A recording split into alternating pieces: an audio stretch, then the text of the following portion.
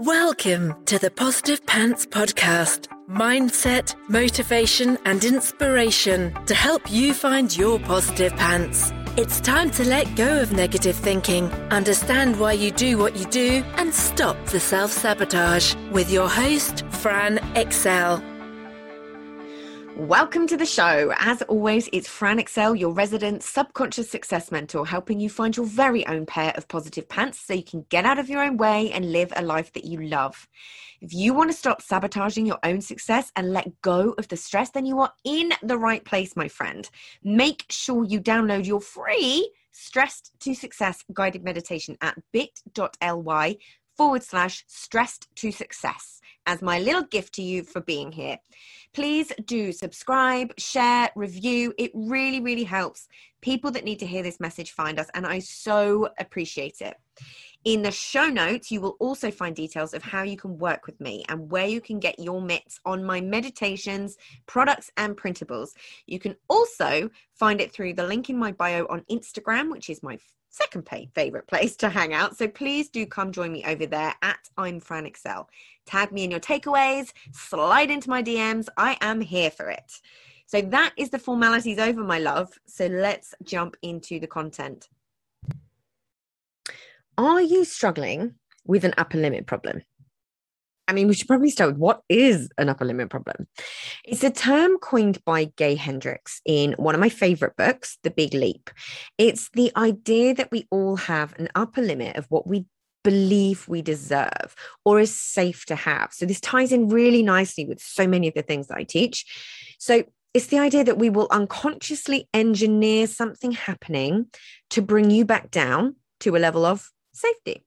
I had my very own one of these last week. So the irony was I was also listening to another of Gay Hendricks' books, and it was talking about upper limit problems when it happened. I appreciate the irony.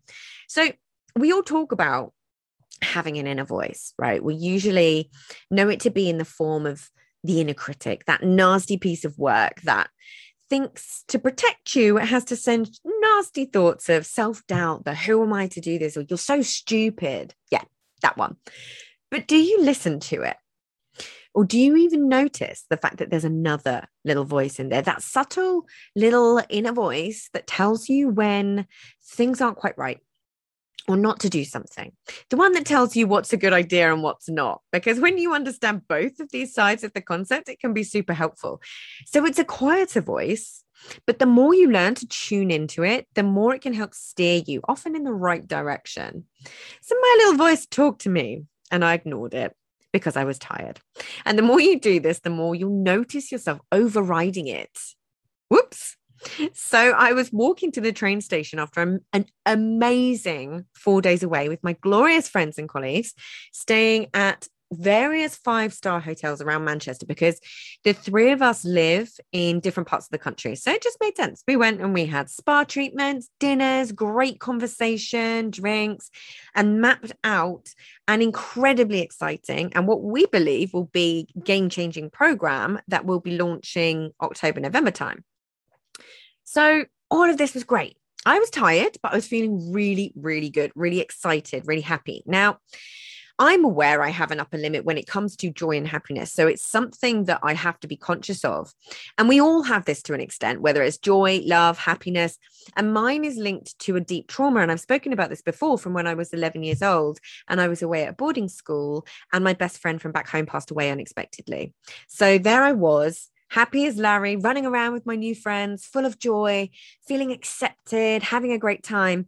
And I got the message that my other friend was on the phone for me. And back then we had like 2 phone boxes that you used with these little cards where you type in the code and then it would pay for you to have your phone call. And I'm feeling very old now.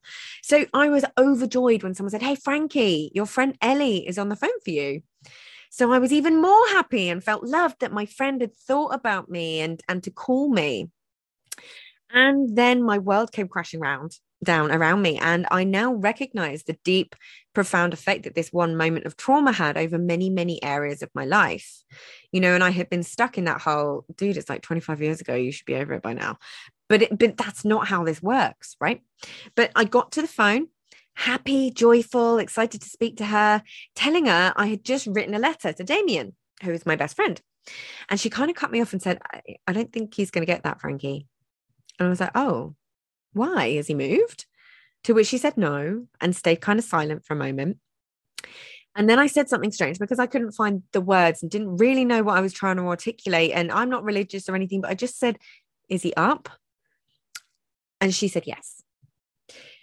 Now, what happened in my young unconscious mind was to connect the dots that if I'm too happy, pain follows. If I'm too happy, the rug will get pulled out from under me. If I'm too happy, something bad will happen. Yeah. And it's only upon doing the deep work I can now see how many times that pattern has played out in my life. So it is something that I have to be conscious of and allow myself to sit in the tension sometimes that joy and happiness unconsciously creates this sometimes for me. Yeah. You wonder why I'm always saying that awareness is the number one skill you need in life, right? This is it. The experience doesn't have to be that dramatic either. It could be you were having a great time riding a bike and then you fell off. It could be around parents and divorce. It could be around, like playing in a tree and hurting yourself. It could be any number of things. But you can see that if you have a deep unconscious belief that it's unsafe to feel those emotions, your nervous system, your ego, your brain, it will step in to protect you from it until you become conscious and aware of it and know how to regulate your emotions and know how to give your nervous system and brain that cues of safety. Then it will expand your comfort zone and window of tolerance, which is essentially your capacity to deal with life. This can come from trauma. It can come from experiences that you've had, but it's also about it not being something that's familiar to you. It could be something that you didn't have growing up. So therefore it feels unsafe because it's unfamiliar. It's a very nuanced thing. And you need to do like your interpersonal, that's not the word I'm looking for. You need to do the inner work to be able to kind of really understand what that is for you and where it comes from, which is how we get over it as well, as how we overcome this. It takes practice and you won't always catch yourself in it. You're human. I'm a human and I didn't catch it in it this time. And I still learned a valuable lesson in the process. So I won't beat myself up for it. But that's the difference. Yeah. So there I was, happy as Larry on my way home and excited after these few days. I was about to come to a curb with my wheelie suitcase. I had the thought of, I'm not going to be sensible and let the suitcase stop rolling at the curb and have to pick it up. Ugh. That sounds like it's going to take forever. No, I thought I'll have way more fun. I'll be cocky and I'll try and swing the suitcase. It's already got momentum. It's rolling. It makes sense. And I heard this little, don't do it. That's not a good idea voice. And I ignored it. If you are squeamish or haven't seen my Instagram stories, I apologize in advance and you might want to skip a few seconds forward. But for you guys who are super squeamish, we'll just say I caused myself an injury. So if that's you, skip now. If you're still here, in swinging the suitcase, it didn't go where I thought it was going to go. I tripped over it and my toes hit the curb. And while I turned around on my butt, sitting on the floor and thought, oh, that hurt. Thankfully, things like falling over in public doesn't faze me at all. I'm the very first to laugh at myself, so I didn't have to add insult to injury. But as I looked down at my foot, I saw a lot of blood. And it turned out I had ripped off and out from the root one of my toenails, along with a load of skin. Oh, it was a mess. It still is a mess. It bled a lot. I didn't know a toe could bleed that much. And hopefully you're glad I gave you the warning now. And I'm now feeling rather sorry for myself and hobbling around everywhere and sad that my beautifully pedicured toe is not going to be wedding ready for our friend's wedding in a couple of weeks. Oh, but this was a stark reminder that if you don't stay aware, these unconscious come downs will happen. These things that drag you back down to your baseline.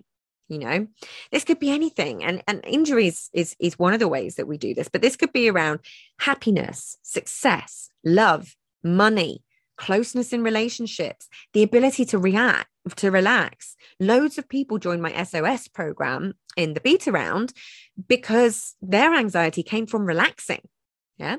So we may have common behaviors where we sabotage this. That could be drinking, binge eating, avoiding, saying something we don't really mean and causing an argument. But we can also unconsciously cause illness or injury. So how many times have you had that thing where you've got like a big show or something and you get ill?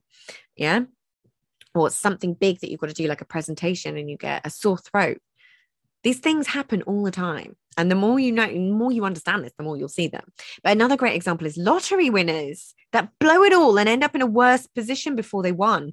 I can't remember the exact percentage, but have a Google if you like. But there is an insanely high percentage of people who win the lottery and do this. Yeah, it's our ego's way of bringing us back down to the baseline. It's self-sabotage incarnate, right? The safety of the familiar inside our comfort zones. And the more we're aware of these sabotaging patterns you are, the easier it gets to recognize it and do something about it. The more aware you are, the more you have the ability to regulate your emotions in the moment where you feel that tension going like, oh, the less things will happen. You'll be able to see it for what it is as well, rather than feeling like you're a victim of it. And this is why I'm always saying not to try and go from 0 to 100 in 60 seconds flat. Allow yourself to take baby steps. That really is the key. Allow yourself to dip your toe in the water, and then another, as your nervous system catches up to the fact that it's safe for you to take action and it's safe for you to feel a certain way, right? Remember, it's all adaptive protection mechanisms. We've learned this behavior somewhere in our lives. We've learned to stay in particular ways of being or feelings. Yeah. And if there's something you want in your life, think about where your upper limit problems may have come into play.